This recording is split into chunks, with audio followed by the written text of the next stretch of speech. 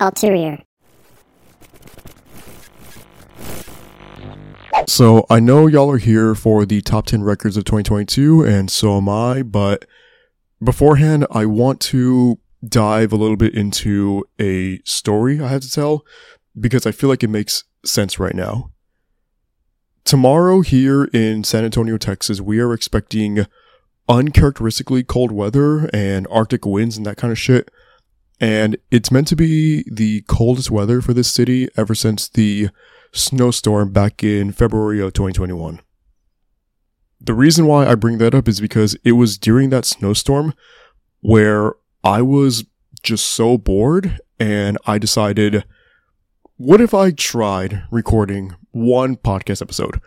Because a couple of days before that, I was telling a friend of mine how I didn't really believe in the reviewing website thing that I had planned out, and I wasn't sure how it was going to go. And she said, what if you do it as a podcast? And I said, who would listen to that? And she said, I would. And in my mind, I thought, if she says she would, there's got to be at least a handful of other people who would. And I sat down in my room that day and I recorded the top 10 artists of January 2021 episode. And it's still up if you want to go listen to it. I advise you not to, because the sound quality is fucking garbage and I sound like a robot. No idea what to say. No fluidity whatsoever in my flow and that kind of stuff. And here I am, almost 2 years later, sitting down in my room, waiting for this cold ass weather. And the only difference between back then and now is that I have almost 100 weekly chapters finished for this show. I have been able to review records and EPs and singles from almost every single band I have ever wanted to. I am literally sitting here right now ready to tell you guys what my 10 favorite records of the year were, because I fucking put in the work and I got to this point. I'm going to gas myself up for a second because I never give myself credit. I never let myself shine. I never let myself have this kind of a feeling. But I am here because of me. Because of you guys as well.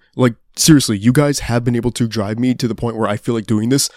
But I am the one who sits here weekly talking about this shit and putting out the graphics and all that kind of stuff. I never have passion or drive for anything, but this podcast has been able to bring something out of me that I didn't know was there. And that is kind of this full circle moment and feeling that I really, really needed to just get out there. So yeah, I'm going to go ahead and play the usual intro and then come back and go over what I need to about rules and regulations before proceeding with the 10 definitive top records of the year for myself. Thank you.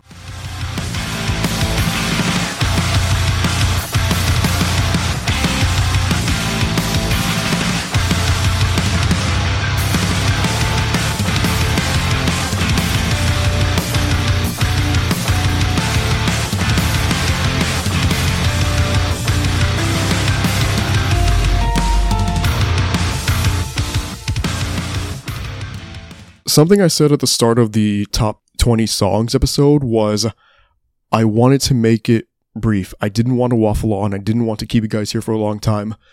And then that episode ended up being an hour 45. So I can say right now, I don't want to keep you guys here for that long for the records, but I can't guarantee that that's what's going to happen. So if this recording ends up being an hour, cool. I did what I wanted to. If it's almost 2 hours, I'm sorry, but I got some shit to say. When I did this episode last year, the winning record received what was called at the time the Mikasa Award.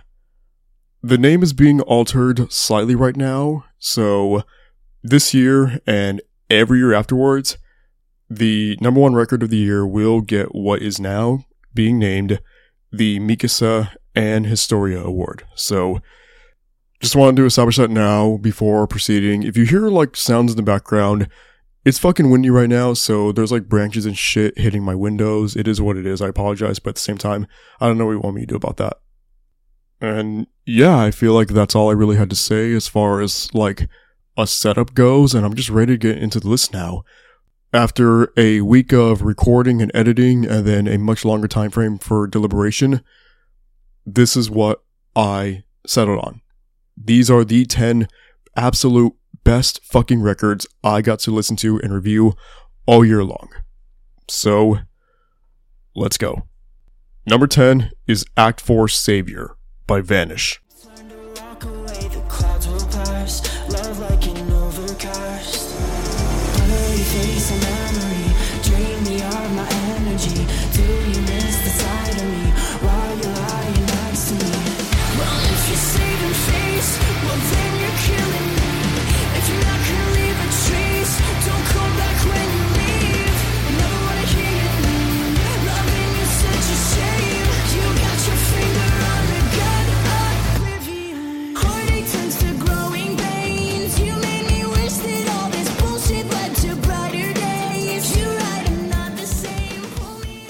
This is vindication in a way.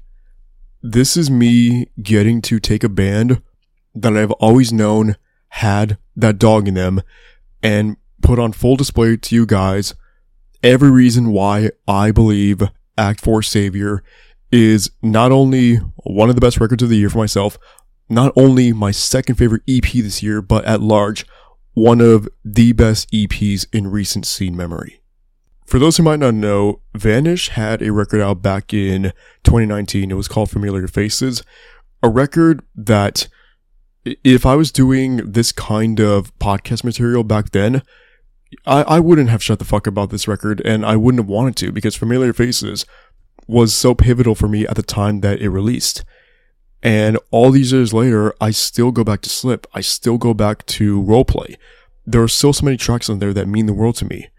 And then just nothing happened with Vanish, or seemingly nothing happened. And, you know, a lot of bands went dark in the pandemic, is what it is, but I kind of had that selfish hope that sooner or later Vanish would resurface and I could get on this microphone and tell you guys about the absolute brilliance that this band possesses. So then imagine my merchant ass when they dropped Misfits back in April of this year. And when I first heard that song, I was so blown away for different reasons. Misfits did not sound the way that I would have imagined Vanish coming back would have when it came to the style ventured by this band. And I mean that because the verses in Misfits have this electronic tone to them, but it is fucking incredible. And then the chorus on Misfits just has this explosiveness that I cannot get enough of. The same thing happened with Leech, the next single thereafter. Leech is a gem of a song. It is an achievement this year by any band. It is the kind of song where, like, when that first chorus hits and it sounds incomplete and you just have the vocal track being influenced in the background by this bass line, it is so amazing what something as simple as that can do for me and my attachment to a project. I mentioned choruses when talking about Misfits. This EP, just top to bottom, chorus after chorus after chorus. Oblivion, one of the biggest choruses of the entire year. I cannot listen to that song without just wanting to sing every part of it out loud. The same thing can be applied to Lost and then Parachute. I mentioned Parachute very, very high in the songs list. Parachute is just everything I can ask for from not only Vanish, but any band in the scene. Like, if you are hitting a song like Parachute, you have a fucking spot in any best of year-end list I do from here on out. Parachute is one of the best songs of the year. It is one of the best songs I've heard from any band over the last number of years. You know, so is, again, Leech and Oblivion. Make Believe is another song that really feeds into what I said about the electronic style that Vanish managed to master and perfect on this EP. Just everything about Act 4 Savior, like I mentioned at the top of this, it was vindication, because here is this band who, off of Familiar Faces, I was ready to champion in a really big way. And then now, coming out of Act 4 Savior, I don't need to champion them. They champion themselves. They made enough of a case without me saying a fucking word for why they are one of the best bands in the world right now and why Act 4 Savior is one of the best records of the entire year. And I put it against any EP from last year or the year before. Act 4 Savior is a generational release. Number 9 is Stargazer by Mood Ring.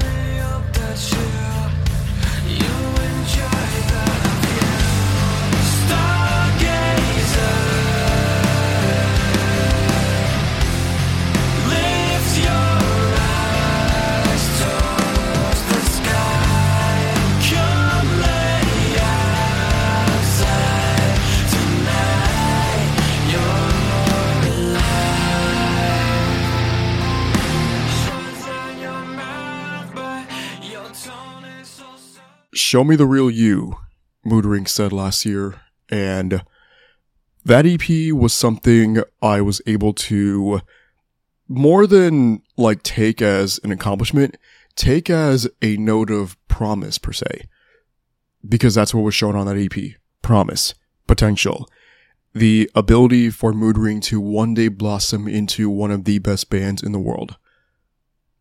I didn't know that it was going to happen so quickly though. I didn't know that on their first try at a full-length album, they were going to succeed in a massive way.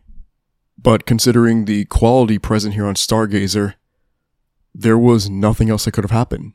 There was no other plausible outcome than for me to sit here today and name Stargazer one of the 10 best records of 2022. I feel like I've seen so many people and outlets online try to describe the sound of Mood Ring. And all of them kind of end up around the same area in where they're pointing at alt metal, nu metal, shoegaze, and in that process of trying to box Mood Ring into a category, none of it really matters because I have never listened to anything before that sounds like Mood Ring. Yes, I can sit here and say they have a lot of similarities to Deftones, but what I will also say is that I enjoy Stargazer way fucking more than any Deftones release ever. And that's not me shitting on Deftones, that is me praising Mood Ring. This album is beautiful while being grotesque, while being mysterious, and also being the exact kind of album that something of this caliber needed to be. I can look at the back-to-back stretch of Peel and the title track and say those two songs alone make a strong enough case for Mood Ring to be one of the just most beast acts in the world when it comes to delivering on every promise of theirs. Peel is a song that I mentioned in the Top 100 series, and I feel like every time I hear it, I'm just learning to love it even more. Like, Peel is such an infectious song. It is a song that has been able to, like, tattoo itself onto my brain, and I have no way of letting it go, and also no intentions of ever letting it go. The title track is a bit more grounded in what I mentioned earlier about shoegaze, and it's able to have this character that blends so perfectly well into everything else that is going on here on Stargazer. There are songs like Constrict and Red Light Gossip where I could have easily imagined being in the early 2000s and hearing like grunge type inspired shit on the radio, and these major choruses being the ones that just infiltrate my ears and have this grasp on me that would shape me for the rest of my life. That is what Stargazer sounds like. That is what Mood Ring managed to bring to me this year. They can also experiment whenever they feel like it. There's a song here, Nike, that has some electronic bits and pieces thrown into the other elements that are already present on the album, and it is still as much of a winning formula as any other track here is able to display. I feel like with other songs here, like Novocaine Bones, just everything about the influences for Mood Ring shine and kind of just allow me to really get into the minds of everybody in this band and have a bit of a better understanding of like what their background is, where they're coming from, and also, again, how I feel like they have already eclipsed those bands that inspired them. The only thing I can say about Stargazer in terms of like what maybe prevents it from being ranked a little bit higher is that I feel like I do need to be in a certain mood to fully intake this record and achieve the level of appreciation that it deserves. If I am, well, okay, let me take that back. I was going to say if I'm happy, I'm hardly ever happy, but let's just say hypothetically I am happy. I probably wouldn't want to listen to Stargazer because it is the kind of album that just takes a knife and eviscerates me in every possible manner, but it does so in a very beautiful way. And I don't always feel like listening to Stargazer, but when I am in the headspace that allows me to listen to it, there are few albums that can do the things to my brain that Stargazer can so willingly and welcomingly do. Number 8 is A Eulogy for Those Still Here by Counterparts.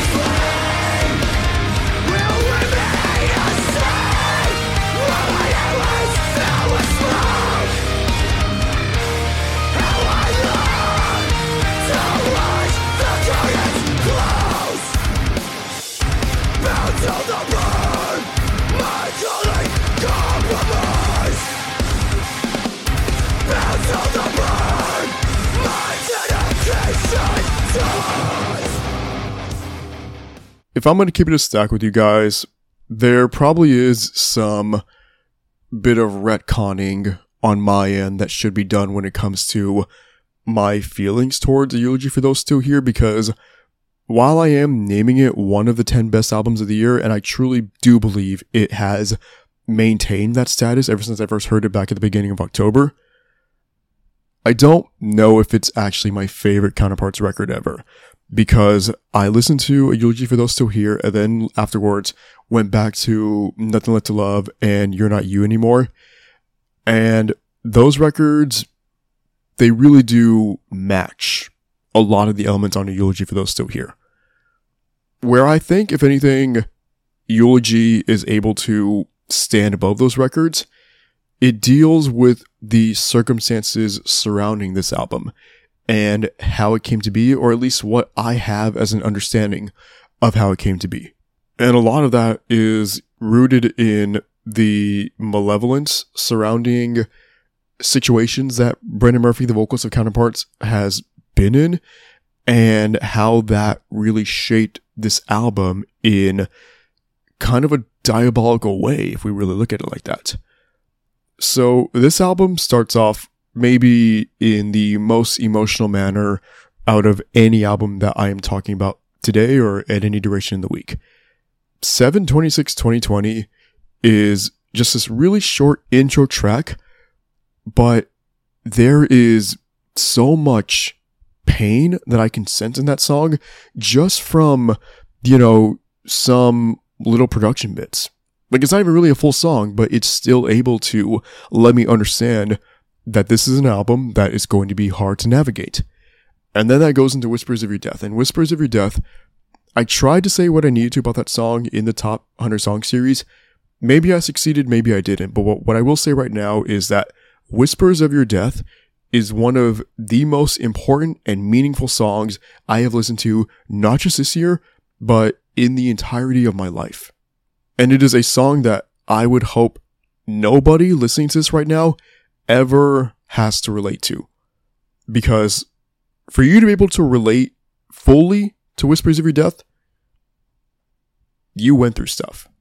Like, you saw something and you felt something in your life that changed you forever. And even in the video for Whispers, just watching Kuma lying there and the speaker next to him, and just being able to observe with my eyes and my heart this entity that meant so much to Brandon, the way that my cats right now mean to me. And they're literally in front of me right now. Levi is sleeping on my bed. Historia's on my desk chair. I can't see Armin, but I can hear him eating some dry food. They are my life. They're the most important things in the world to me right now. And having the connection to Whispers Every Death that I do, it's kind of because things have gone wrong before. But even through these very painful themes, the just raw and energetic hardcore nature of Counterparts is beaming through this album in every second that makes it up. Because I can listen to songs like Bound to the Burn and Unwavering Vow, Sworn to Silence, and just be invigorated by them the same way that I have been Counterparts material for the last number of years, ever since I first discovered them back in 2015, 2016 maybe. And all throughout that, there is still this great level of versatility shown by the band, especially on a song like Skin Beneath a Scar, which the pacing of that song is so different from anything else here, yet it still carries that same emotional punch as any other song present here. And even at least through the first bit of Soil 2, that is still a very prevalent theme for this album. The closing song, A Mass Grave of Saints. I know somebody in the band, Counterparts, mentioned it as the best song that the band had ever put out. Even if I personally don't agree with that, I would never argue with anybody who is of the belief that A Mass Grave of Saints is the best Counterparts song ever made, or the lifeblood of this album, or the pinnacle of it per se. I totally understand it. Because A Mass Grave of Saints is an accomplishment. It is one of those songs that I don't feel like anybody will ever be able to forget where they were when they first heard it. Or at large, I don't know how anybody can forget where they were when they first heard A Eulogy for Those Stereo all the way through. Because I can tell you guys right now, I was lying down on my bed, my cat Historia was sleeping on my chest, and that made every second of this masterful record all the more agonizing, while I had to understand how lucky I am to have her, and to have Levi, and to have Armin, and to have these entities in my life to, love unconditionally. Because I am reminded through this album that one day we're not going to have each other. Whatever happens first, whether I lose them or they lose me, something is going to happen. And I need to appreciate that in the moment. And A Eulogy for Those Still Here is a big reason for me to hopefully understand that and accept it. Number 7 is Complete Collapse by Sleeping with Sirens.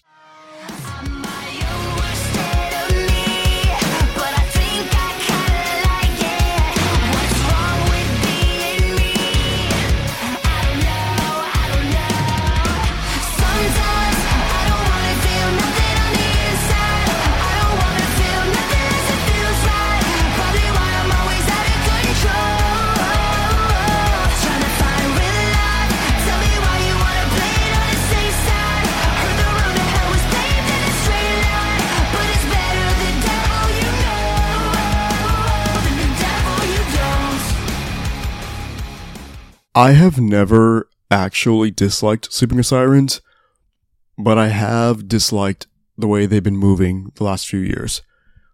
I'm gonna say something that you guys either feel yourselves or you've heard other people express before. I fucking hate gossip. I think gossip is one of the biggest pieces of shit that has ever seen the light of day in this scene in at least recent memory, if not just in fucking history altogether. There's nothing redeemable about that record. I cannot believe Sirens did that.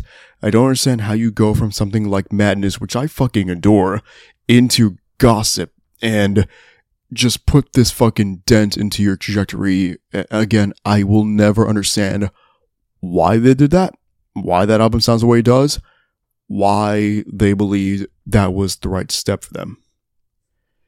How It Feels to Be Lost corrected the course somewhat, but there are still so many avenues on that record that just don't make sense to me. Like, I can remember watching this band play live as part of the Threesome Tour with Bring Me the Horizon and Poppy in 2019. I wanted to be anywhere else in the world but standing there listening to Bloodlines. Bloodlines fucking sucks. And I felt the same way when they released, I think it's called Talking to Myself. It was on the deluxe edition of that record, and the chorus is like, I'm not talking shit, I'm just talking to myself, which is like, bro, you should have kept that one in the drafts, like, for real, for real. So, going into Complete Collapse, I didn't have the full level of trust that I wanted to in Sleeping with Sirens to deliver on a full album. I knew that there would be songs on this record that I gravitate to, because I can remember back in the middle of 2021 and hearing Bloody Knuckles and just being like, yo, what the fuck is this? Like, this band is on one again. Like, they've got something here, something really special that they can build upon. But I didn't know for sure that that would happen. And even working my way through the singles rollout and hearing Crosses and Let You Down and Control-Alt-Delete, and song by song having my love and adoration for Sleeping with Sirens be reaffirmed, I still had my doubts. I still hesitated to allow myself to believe that I was going to get a dub of a record from Sleeping with Sirens, because it just felt to me like maybe that was something that they couldn't really do anymore. And then so October 14th, the same day as like fucking 15 other records, I listened to Complete Collapse and I couldn't stop listening to it. I could not put it down. I still cannot put it down 2 months later. Like, this record still has the stranglehold on me right now that it did back then. And there were so many different reasons for that. Like, the songs I just mentioned as a singles, like, those still hold up immensely well. Tyrants is one of the best opening songs of the year, and it is the kind of song that was necessary to get you fucking amped for Complete Collapse. What we hear on this record is Sleeping with Sirens navigate heavier tones for them, and then also things that are a little bit more in alignment with the emotional side that they have ventured into plenty of times. Family Tree, Be Happy featuring Roland Serpent, like, those songs are able to just put me in that really, like, emo headspace, and I fucking love that for those songs.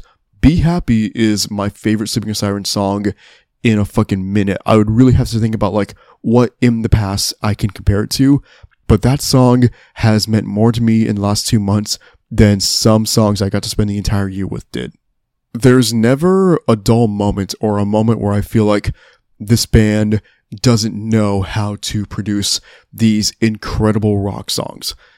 Us featuring Dorothy, I think, is a good showcase in how Sleeping with Sirens can take something that is admittedly a little bit more generic in its boundaries and still master that craft. Mr. Nice Guy, I've seen and heard some sectors of scene, social media, have some not so nice things to say about this song, no pun intended, but I think Mr. Nice Guy is just really fucking fun. It has this amazing structure to it, an amazing flow, and it's a song that just gets me in a good mood no matter what is happening. By the end of the album, Complete Collapse gives me one of my favorite closing tracks of the year, Grave, and how that song kind of has this acoustic feel to it, but it's not entirely acoustic, but it's able to still just resonate with me as if it was an acoustic song, and I'm able to finish this album on as high of a note as I could have possibly finished it on. And by the time I was all the way through Complete Collapse, I just sat there and thought, holy fucking shit, Sleeping with Sirens, they really did that. They are still some fucking dogs. They still have that Hooper mentality. It just didn't really shine on the past 2 record cycles, but on Complete Collapse, it does. Complete Collapse might actually be my favorite Sleeping with Sirens album ever. And to be able to say that about a 2022 release is just mind-boggling, because this band has been around for a fucking minute, yet right now is where it feels like they are operating at their peak in terms of performance. Complete Collapse is an amazing album. One of my favorite things this band has ever put out. Again, I just said maybe it is my favorite overall. I really have to continue to think about it. But no matter what the case may be, Sleeping with Sirens did exactly what they needed to, and now I can say that the stench from Gossip and somewhat How It Feels to Be Lost is gone, and it is instead replaced by the impact that I will never be able to shake off from Complete Collapse. Number 6 is The Death of Peace of Mind by Bad Omens.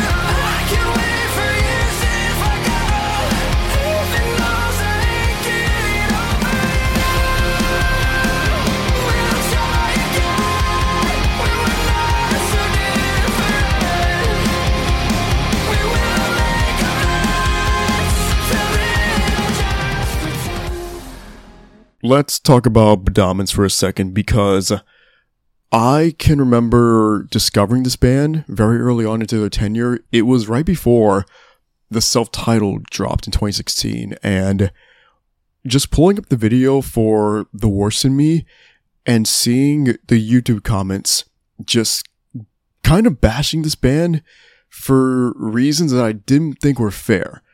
Because yes, you can say they sound like Bring Me the Horizon. You can say that at one point Noah looked like Ollie, like literally looked like him. But I don't think that ever once actually diminished the quality of their material.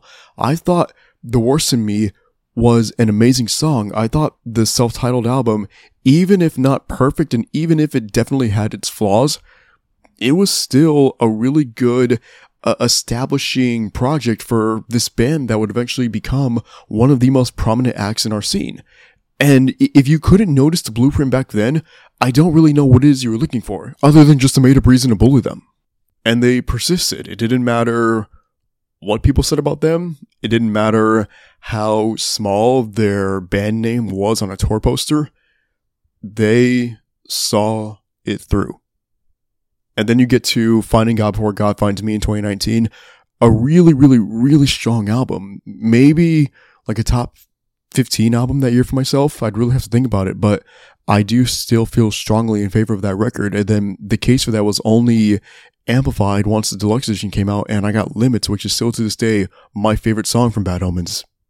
So, having gone through all that, The Death of Peace of Mind, I don't know if it's my favorite Bad Omens album. It might be, it might not be, but it's the album of theirs that I feel like whenever I think about them, this is what comes to mind. And it's not a case of recency bias. Like, The Death of Peace of Mind is the most important body of work delivered by this band yet, and there are plenty of reasons for that.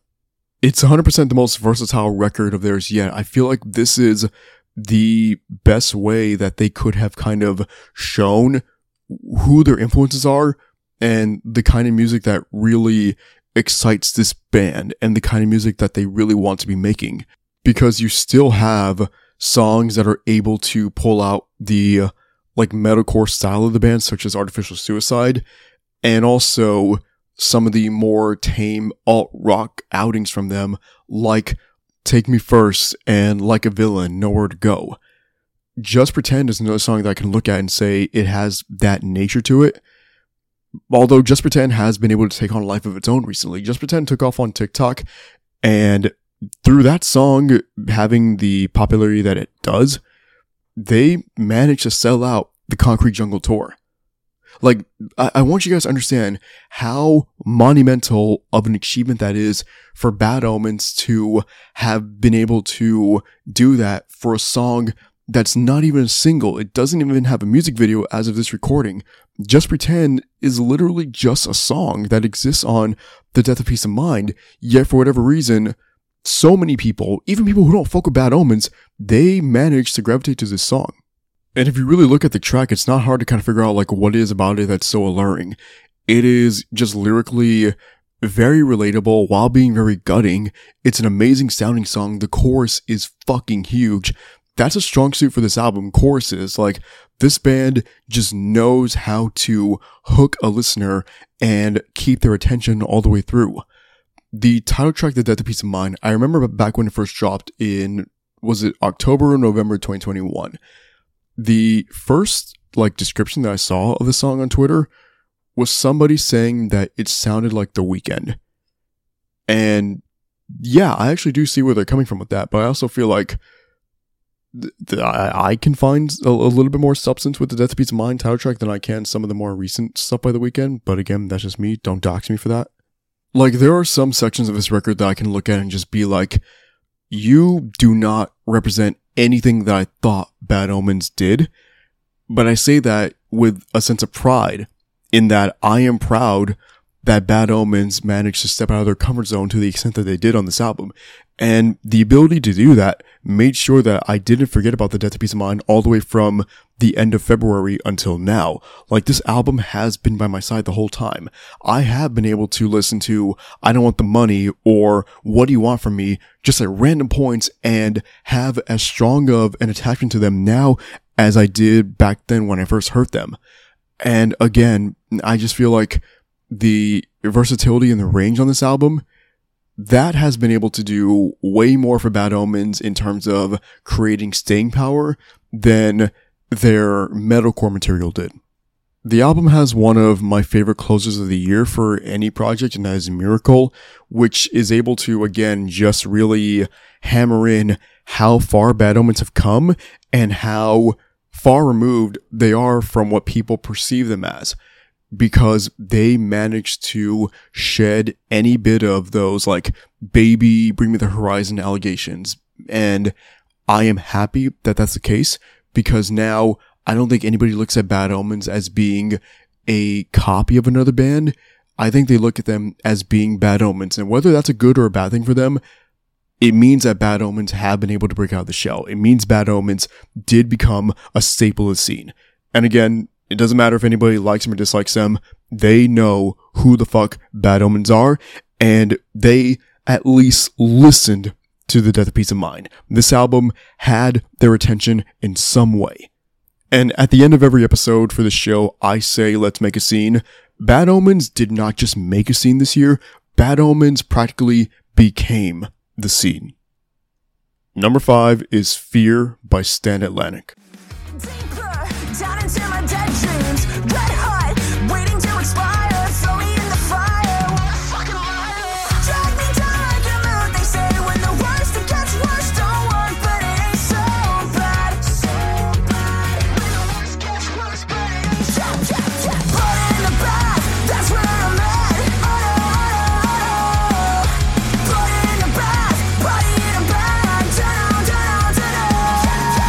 don't talk to me, I'm a runner, I will only bleed on your cold shoulder. Blood in the bath, blood in the bath. 2 years ago, somebody told me that one of their favorite albums of that year was Pink Elephant by Stand Atlantic. And I laughed at them. Audibly laughed at them. I owe you an apology. I was not familiar with your game. I didn't hate Pink Elephant at all. I actually do quite enjoy some of the songs on there, especially Jurassic Park and Soap. But at large, I did not feel like Stand Atlantic delivered on that album. So going into a new cycle, I remember having the singles Death Wish and Molotov OK, and just trying to understand okay, what is happening here? Are they going to go the against the current route? And I don't have a better way of phrasing that, but what I mean by that, against the current route, is Against the Current went from Past Lives, which I still think is a pretty good album, into something a bit more aggressive and really matching the energy of the world for the last couple of years. they ended up getting Fever out of that, and Fever is one of my favorite EPs of all time. Stand Atlantic took a similar approach and delivered Fear in as big of a triumphant fashion as they possibly could have, because triumphant is exactly what this record is. It is an accomplishment on the part of Stand Atlantic. Everything about Fear works. It works so fucking well. There is not a single moment on this album where I feel like Stand Atlantic are out of pocket or they're trying to like be something that they're not. They are exactly what they sound like on this record. Hoopers. You know that right away from Doomsday, the opening song, and how catchy it is while showing this like carefree nature of theirs. And they're able to just so seamlessly take aggression and morph it in this very fun manner for the entirety of Fear. And it's not just Doomsday. Hair Out and Van Gogh, those are also songs where I can sense that that goal on the part of Stand Atlantic to give the listener something that is so angry, but also fun at the same time. There are 3 songs in particular that ever since first listening to them, I kind of see them as like the signature songs of Fear, at least for myself. Pity Party, Don't Talk to Me, and EXO. Pity Party was one of the singles. It features Royal and the Serpent, and it is able to take what should be like a very cringy and cheesy chorus, fuck you and your fucking pity party, and make it something so memorable and remarkable and genuinely one of the best choruses all year from any band. Don't Talk to Me is just a really like fun, energetic, and angry pop punk song, and I feel like when it comes to what can be described as like the core sound of Fear, there might not be a better song that dives into that core than Don't Talk to Me. And then there's EXO, which has this pacing to it that is meant to be like a little bit daunting and eerie in comparison to the other songs here, because I've been saying that Fear, at large is a fun record. EXO doesn't really sound fun. It sounds downbeat and depressing, but I don't feel depressed when I hear it. I feel rejuvenated. I feel inspired. I feel Stand Atlantic just breaking through any barriers that they might have been experiencing and delivering to me something like EXO that I will never forget. And the fact that it exists on a record that I will also never forget is something that I can never take away from Stand Atlantic. And then to also just kind of give another layer to what I've been saying about the fun and like carefree style of Fear, the closing song, I Wonder What Kind of Garlic Bread They Eat at Mensa, it's just a 40-second sound clip of Bonnie kind of just fucking around in between takes for the record. And the fact that this was chosen to be like the last thing you hear on Fear, again, what I mentioned earlier, it's just fun. It's really fucking fun.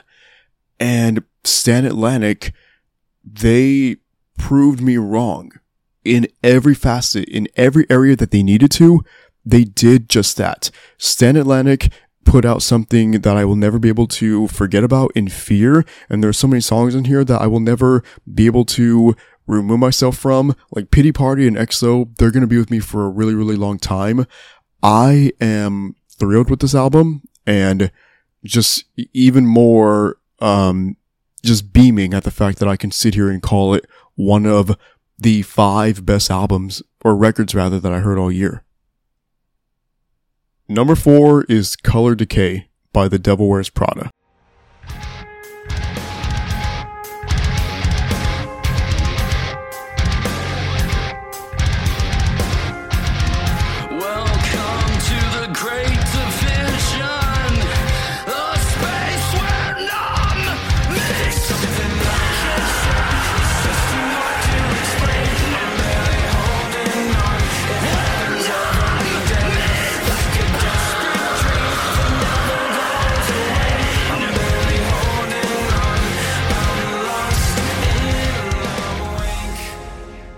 If you have this at number 1, I understand. I don't disagree whatsoever. When it comes down to it, Color Decay might actually be like just pound for pound, punch for punch, the best album of the year. There are different reasons why I cannot look at it that way. The biggest one is that I cannot actually convince myself that this is my favorite Devil Wears Prada album ever. I think it's the most well written, it is the most well executed, but considering where I come from in the scene and how long I've actually been a part of the scene, theoretically, I was there for Plagues, and I was there for With Roots Above. I remember what those records meant to me as a teenager, and still what they mean to me today as an adult. And Color Decay, I don't know where this album will be once we get to 15 years from now. And I say 15 years because it's been 15 years since Plagues, and that record still just lives rent-free in my head. But at the same time, Color Decay does that too. And it's been that way since I first heard this album back in September. And if I had to guess, it's going to be that way for a very long time, because I remember where I was when I listened to this album for the first time. I remember where I was when I heard some of these singles, like Sacrifice and Watchtower. I reviewed them on the weekly show back when those released, and I was saying back then, like, if the Devil Wears Prada can take what they did on The Act and morph it into something that is, you know, a little bit like, I guess, heavier in some instances, they would be golden. And golden is exactly what they are. Salt was one of the singles, and Salt ended up meaning as much to me from the Devil Wears Prada as some of the older songs of theirs that I am so attached to for nostalgic reasons, like Hey John or Doxing Girl Beards All Over. I do look at Salt in that same limelight. And it isn't just Salt, it's also Time, and the way that Time has this incredible layout, and just something that I was able to like really, really exhibit as this proof of how far the Devil Wears Prada have come and how refined their sound is. I think when it comes to like bookending records, you are going to be hard pressed to find something from not just this year, but any year in the past where you have that caliber of a 1-2 punch like Exhibition and Cancer. Exhibition, I cannot get over that song, and a part of that comes from the first line in the chorus, "Welcome to the way down." Color Decay is exactly just that. It is the way down, because Color Decay will beat the living shit out of you and drag your body all the way down to hell and force you to relive pain and trauma, or make you learn about what those things are. And I don't want to get too much into Cancer because I feel like I did that on the songs episode, so I would ask you guys to go check that out if you haven't already. What I will say is that Cancer is one of the most painful songs I've ever listened to because of just how gross and brooding the thoughts that transpire from it really, really are. There's also the song Broken, which I didn't realize coming into the year-end stuff, just the amount of things that I would really have to say about Broken and how effective that song really has been at being able to imprint itself in my head and just live there and never ever leave. Broken is one of the best songs ever fucking written by the Devil Wears Prada. And again, to me, that says something considering how long I've been a fan of this band and how much of their material I do believe holds up to this day. When it comes down to it, Color Decay is a difficult album to recommend to anybody who hasn't heard it yet, because it is this very heartbreaking and heart-mending journey. And it's not for everybody. This is definitely an album that, you know, it might as well have like a trigger warning or a content warning, because it is so just deeply rooted into all of these very real things. Like, you know, sometimes we get songs through the scene that you might like need a listener or two to really understand and try to identify yourself with. I feel like Color Decay, you work your way through this album, you will find so many moments where you have to pause it and just really think to yourself like, holy shit, what was that? Like, what did I just hear? And subsequently now, what are these things I'm thinking? Color Decay can do that. I looked at the album artwork as a point of reference for just how, like, crazy this album can really get, because it is definitely like a human-like figure that is on that artwork, but it is not a human. And I feel like that's another way to really describe Color Decay. It can show the humanity within me while also showing me these very inhumane characteristics that I didn't know were there and I don't want to know any more about. Color Decay is fucking amazing. And it is an album that is so vital for the Devil Wears Prada and necessary to cement their legacy and their status as one of the greatest bands of all time. Number 3 is the highest rated EP on this list, so I am acknowledging right now that this is my EP of the year. Is This What I Look Like by yours truly. I know I'm getting close. I'm like a supernova. I'd like to say I've learned all that now. If I can't see me, my reflection's guide.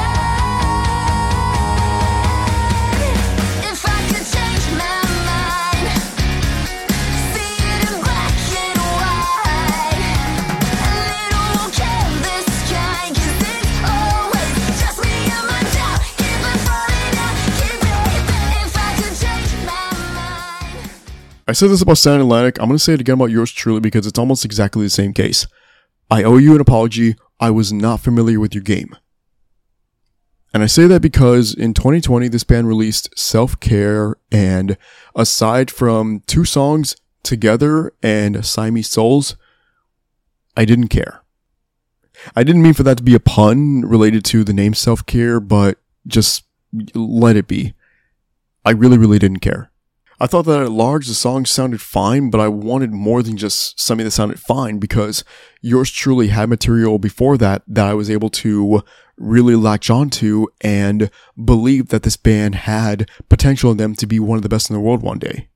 I just didn't believe that Self-Care really showed everything that I knew could have been there, but I wasn't counting out yours truly. I knew that with some refining and the right necessary steps, I could one day be talking about them in that perfect limelight. And when Walking Over My Grave dropped last year as a single, I was very, very, very, very, very, very excited. Because again, it's what I mentioned about Against the Current and Sand Atlantic. You could sense what was about to happen. But even with that knowledge, I don't believe that I was ready at all for it. And I know I wasn't ready because when Lights On came out back in March as a single, I disrespected the living shit out of that track. And what I mean by that is the way that I treated Lights On back then does not at all correlate to where it ranked in the top songs list. Go check out that series if you want more of an explanation of what I mean by that. But ultimately, Lights On is a sensational, marvelous, wonderful, exciting song. And that in turn led to me having those same feelings towards literally everything else present on Is This What I Look Like? Because it's not just Walk Over My Grave. It's not just Lights On. It's Careless Kind, and how that song has one of the coolest choruses I got to hear all year. It is Hallucinate, and how Josh Franceschi from You Me at 6 is just the perfect fit for that song. Like, he is a glove when it comes to Hallucinate.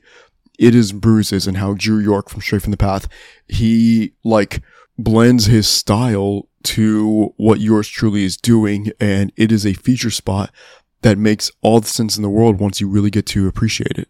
If You're Drowning, I'll Learn How to Hold My Breath is this amazing song that I feel like I myself have not really had the chance to guest up on this show before. I don't know how many people have been able to gravitate towards it because I feel like it is the track from this EP that does get forgotten about, especially by myself.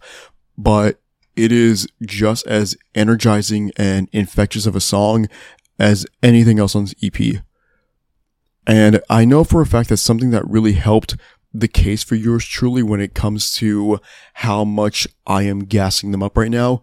Getting to see them live on the True Power Tour was truly a 1 in a million experience. And like on the surface level, they were just the opening band, so their set time, people did use that to, you know, find their seats or meet up with friends. Or I remember walking to my seat, I saw in the cafeteria area a lot of people just sitting down there eating chicken tenders. Chicken tenders fucking smack, but you know what? So does Yours Truly. And I really do think that those people missed out on the opportunity to watch a band that really might have next. And that is such a shame because, again, Yours Truly had this banner year, the best year of their careers, because they got on a tour like True Power, a monumental tour for that matter, and they put out what I believe is the best EP of the year. This was something very remarkable for them.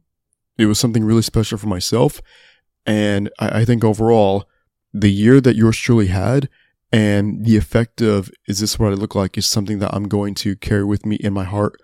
And I will never ever be able to forget about the effect that this EP had on my life. Number 2, and subsequently the runner-up for the Mikasa and Historia Award, is Spiritual Ascension by Sharia Moore. You said let's chill, maybe we can watch some Netflix. Listen to demos, debate the merits of your set list.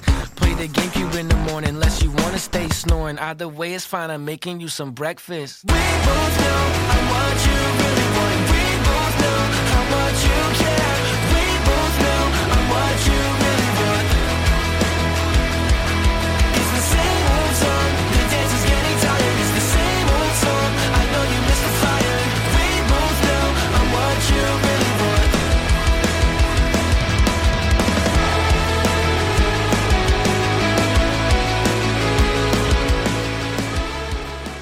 This time, I do not owe anybody an apology because I have been familiar with your game. If anything, people owe Sharia Moore apologies for sleeping on them all the way back from the inception of this band last year when they dropped Burn in June of 2021. And if I sound like fired up about this, it's because I really, really am. I have been a day one supporter of Sharia Moore, and I don't say that as like a flex or nothing like that. I'm just saying that to really paint the picture to you guys about what this band means to me and how long I have been trying to tell people how fucking amazing Sharia Moore are. And I didn't need Spiritual Ascension to prove that, but I do have it as like additional ammunition. Sharia Moore have been one of the best rising bands since last year. And when it came down to the beginning of the record cycle for Spiritual Ascension, there was no reason for me to believe that that couldn't be true anymore. The first single was Sin City, and right away that let me know that everything I believed in this band off of internal discussions was not forgotten about. They could still carry these like alt rock and post-hardcore and R&B amalgamated themes in a way that I would not trust any other band to do so, but I have all the faith in the world for Sharia Moore to deliver every single time they choose to. Love's Not Your Thing is one of my favorite songs of the year. It might be like right there alongside Burn as my overall favorite song from this band to date. Just truly something special that had a great effect on building the anticipation for Spiritual Ascension. And I can say the same thing about the other singles, Letting Go and Losing Control, because I just feel like there was no misstep that could have been taken with this band. Like, you know, you could have easily put Mind's Eye or God Be a Woman as a single, and I still would have been right there ready to highlight and spotlight this album the way that it deserved to be. Like, the versatility that is shown by Sharia Moore here, it actually, in my mind, eclipses the versatility that was shown on Internal Discussions. because you can get a song like On Deck that is literally less than a minute long and it's just like this straightforward punk rock song, and in the same breath have the title track of Spiritual Ascension and be like almost serenaded to in a way, because that song has this pacing to it that is not comparable to anything else on Spiritual Ascension, yet it is also one of the best portions of the entire album in my opinion. The closing song, even, in my head, is this very, like, euphoric and atmospheric track that is unlike anything else I listen to all year long, and I feel like I just keep reiterating that when it comes to Sharia Moore. I can't listen to anything that is similar to them because there is nobody out there similar to them. There is nobody right now doing it like Sharia Moore.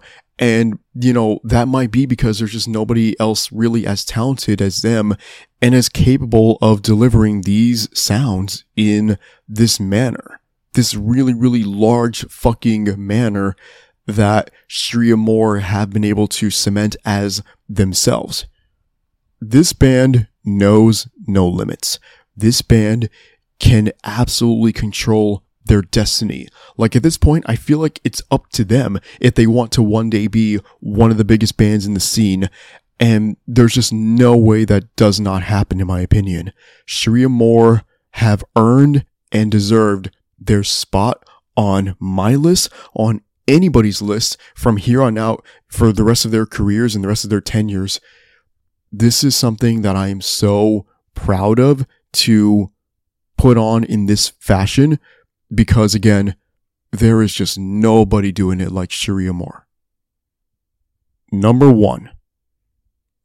The winner of the second annual Mikasa and Historia Award for Ulterior and my choice for the 2022 Record of the Year is Rouge Carpet Disaster by Static Dress.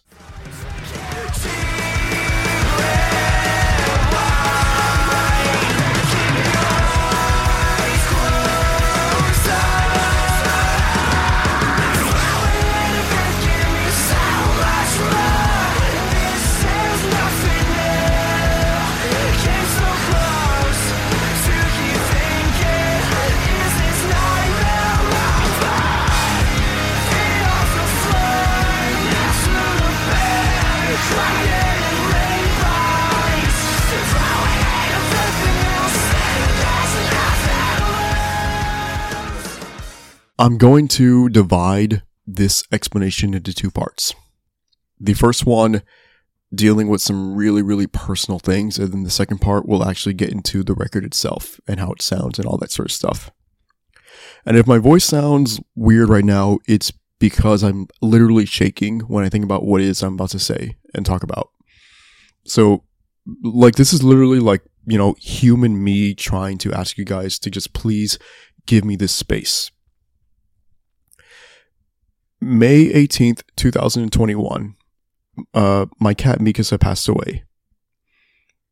And you guys hopefully do not understand what that is like. To literally hold your best friend when she passes. And it's a feeling that I will never ever be able to forget, no matter how badly I want to. I will never not think about that. Literally every fucking day of my life, I think about that moment. And I wish that wasn't the case. I wish I could think about all of the great memories that I had with her and how, you know, she, in so many ways, saved me. But the dominant thought in my mind whenever I think about her is May 18th, 2021, and how that was the worst day of my life and the after effects of having to deal with overwhelming anxiety and the depression and just everything, and how, you know, the there's a certain phone number that you're told to call whenever you have certain thoughts and feelings. When she passed, that was the first and so far only time I ever called that number, because I was scared and I didn't know what to do and I didn't know what was going to happen. And I couldn't convince myself that everything was going to be okay. Mikasa shaped so much of this podcast. you guys have seen before on social media the cat mascot. You know, it's the cat with the bloody eyes. The mascot design is literally based off of her. Like, she is the mascot. The bloody eyes, this is a whole separate story, but I have a mask that I designed, and the mask has black eyes and blood stains underneath them. And the mask represents something that, you know, I will tell the story about one day, I'm sure. But what you guys should know is that the original mask I have of that, I buried it with Mikasa. So that little mascot is meant to be what she is now and what she exists as now, because she's not physically here anymore. So she has to live on through that mascot. And that mascot represents that day that I lost her. And the day that I lost a big part of me that I'm never ever going to get back. And again, guys, that was May 18th, 2021. May 18th, 2022, Rouge Carpet Disaster came out. And there's no way for me to look at that as anything but a gift from Mikasa, because albums don't release on fucking Wednesdays. Like, that was so abnormal. And albums that have as much anticipation behind them as Rouge Carpet Disaster did. I really do want to believe that somehow Mikasa was able to give me this album on that day to make sure that I didn't spend that whole day just, you know, mourning and being so sad over her and the anniversary of her passing. Rouge Carpet Disaster actually did make that an enjoyable day, despite all odds. And I am just so glad that it was Static Dress who got that spotlight that day, because I have been of the belief for years now that Static Dress are the best rising band. I've said so many times in this series, you know, so-and-so, whether it be Sharia Moore or yours truly, you know, or Mood Ring, they are one of the best rising bands. I think Static Dress is the best rising band.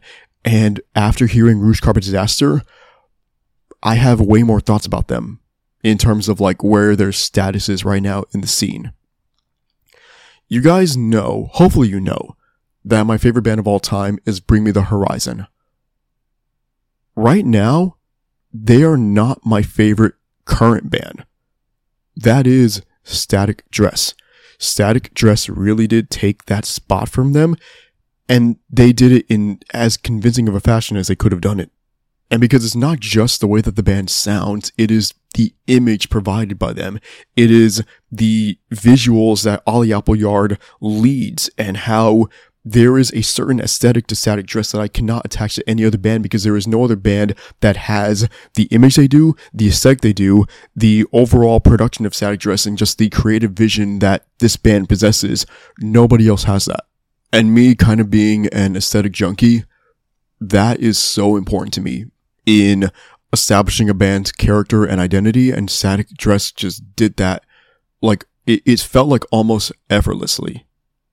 Once you get into the actual content on the album, there is nothing out there like this. I've said time and time again before about like post-hardcore revival. This isn't just the revival of post-hardcore. This is a glimpse into the future, and it is also the establishment of what this genre is right now and what it should be. Because Static Dress, they're not just, you know, giving out like nostalgic elements and nostalgic vibes. Like, this is where we're at right now in the scene, and Static Dress completely dominate that. The album, like, genuinely wastes no time, because once you get into Flea House, the opening song, just right away, every facet that makes up this band, like, they punch you in the face with those. Genuinely. And the way that that carries into Sweet, which really might be one of the, if not the best song I've heard all decade so far. Sweet is able to, like, pull me in for all the right reasons, for every reason that Static Dress has always been able to pull me in. And there's a lot more I can say about Sweet, and how that song released 2 weeks after Mikasa passed. And it was one of those first songs where I listened to it and I was just like, I fucking wish she was here for this. And she was there for so much, because I can remember, like, when this podcast started, she would just, like, sit at my bedroom door and listen to me. She had no idea what I was saying. She didn't know about Spirit Box or fucking whatever else I was talking about back then, but she knew it meant something to me. And I wish I could have shared Static Dress with her. I wish I could have shared Sweet with her. I wish I could have shared Courtney Just Relax with her. Courtney Just Relax is a crazy fucking song, and I remember seeing somewhere online, Ollie Appleyard said one of the intentions of that song was to kind of just like get heavier with every section as it progresses, and that's for sure what it does. Dissenter featuring King Yosef, in my opinion, the best feature spot all year. The way that Ollie and Yosef can just like work in unison with one another despite having very similar styles, it is a remarkable accomplishment what that song was able to do. There is no shortage of emotion packed into this record, whether it be through, you know, a patented Static Dress sounding song like Such a Shame, or something like Muddy Soul that is just so like beautiful while being malevolent. This band just can do no wrong, and there is nothing that they can't do in terms of chasing a certain sound. Unexplainable Titles Leaving You Wondering Why is just like this clinic on how to do fast-paced punk rock and just get your point across and get out of there. Like, I can just put that song on and, despite its frantic nature, just be like at ease hearing it and find it so soothing to get through. Cubicle Dialogue, I've said before, might be my favorite closing song all year, and just the way that it is able to bring all of the ideas in this album full circle and give me something to be proud of, and at large just take with me and understand how much Rouge Carpet Disaster meant to me by the time I finished it. The Record of the Year spot was never really in question for myself. I have known since the first time I finished Rouge Carpet Disaster that it was going to be Record of the Year, because there was just no way that it couldn't. The circumstances surrounding its release for myself, the way that it sounds, the realization that the best band in the world released the best album of the year. It was the perfect storm. Like, it genuinely was. Everything clicked for Static Dress on this record. Everything just made me so happy with the scene. And I said earlier, I'm really never happy. I was happy hearing Rouge Carpet Disaster. I am happy every single time I get to hear it, because I understand that I'm listening to what I believe is one of the greatest debut albums in the history of music. And I'm listening to a band that, in my opinion right now, they are the best in the world. And they can continue to do so. And it's not hard for them to do that. I don't fucking know how it's so easy for them to just be amazing, but it's effortless for them. And it's just so satisfying and rewarding. And I told you guys earlier in this entry that when Mikasa passed, I didn't know what was going to happen to me. I didn't know what I wanted to happen to me. It's been over a year and a half since then. And I can say that one of the reasons why I am happy to have held on and why I'm happy to be here is because I got to hear Rouge Carpet Disaster. Like, I literally genuinely mean that from the bottom of my heart, guys. Rouge Carpet Disaster has made my life better. And the fact that something like music could do that, I don't regret whatsoever that this is my avenue and my passion and the thing that I have chosen to fully explore and hopefully one day turn into my livelihood. Because I love this shit. Like, I really, really do. I love getting to hear music and talk to you guys about it. I love being able to express why this means so much to me. And there was no album this year that meant more to me than Rouge Carpet Disaster. There is no band right now that means more to me than Static Dress. They make all of this shit worth it. And that's it. That's not just it for the series. That's not just it for the awards, festivities. That's it for the year. We did it. And I really mean that we did it. Because yes, I'm the one that put in the effort to make all these episodes and make all this happen, but you guys are the ones who tapped in for whatever fucking strange reason. Like, I'm just some weird, old-ass, brooding emo guy. I've done nothing to warrant y'all having any kind of a vested interest in what I think about this stuff. But it's what's happening. And because of this collaborative effort between myself and you all, I made it through an entire year of reviews. And now we go into season 3 and we move. We ball. And my declaration as I end this year is that I will keep going until the wheels fall off. I don't fully know what that means. I don't know what that looks like. But until I am absolutely no longer able to produce content in any way for whatever reason, you guys will continue to have to put up with me, for better or worse. Thank you for listening. I hope you enjoyed this episode, this series, this year, and for the love of the game, let's make a scene.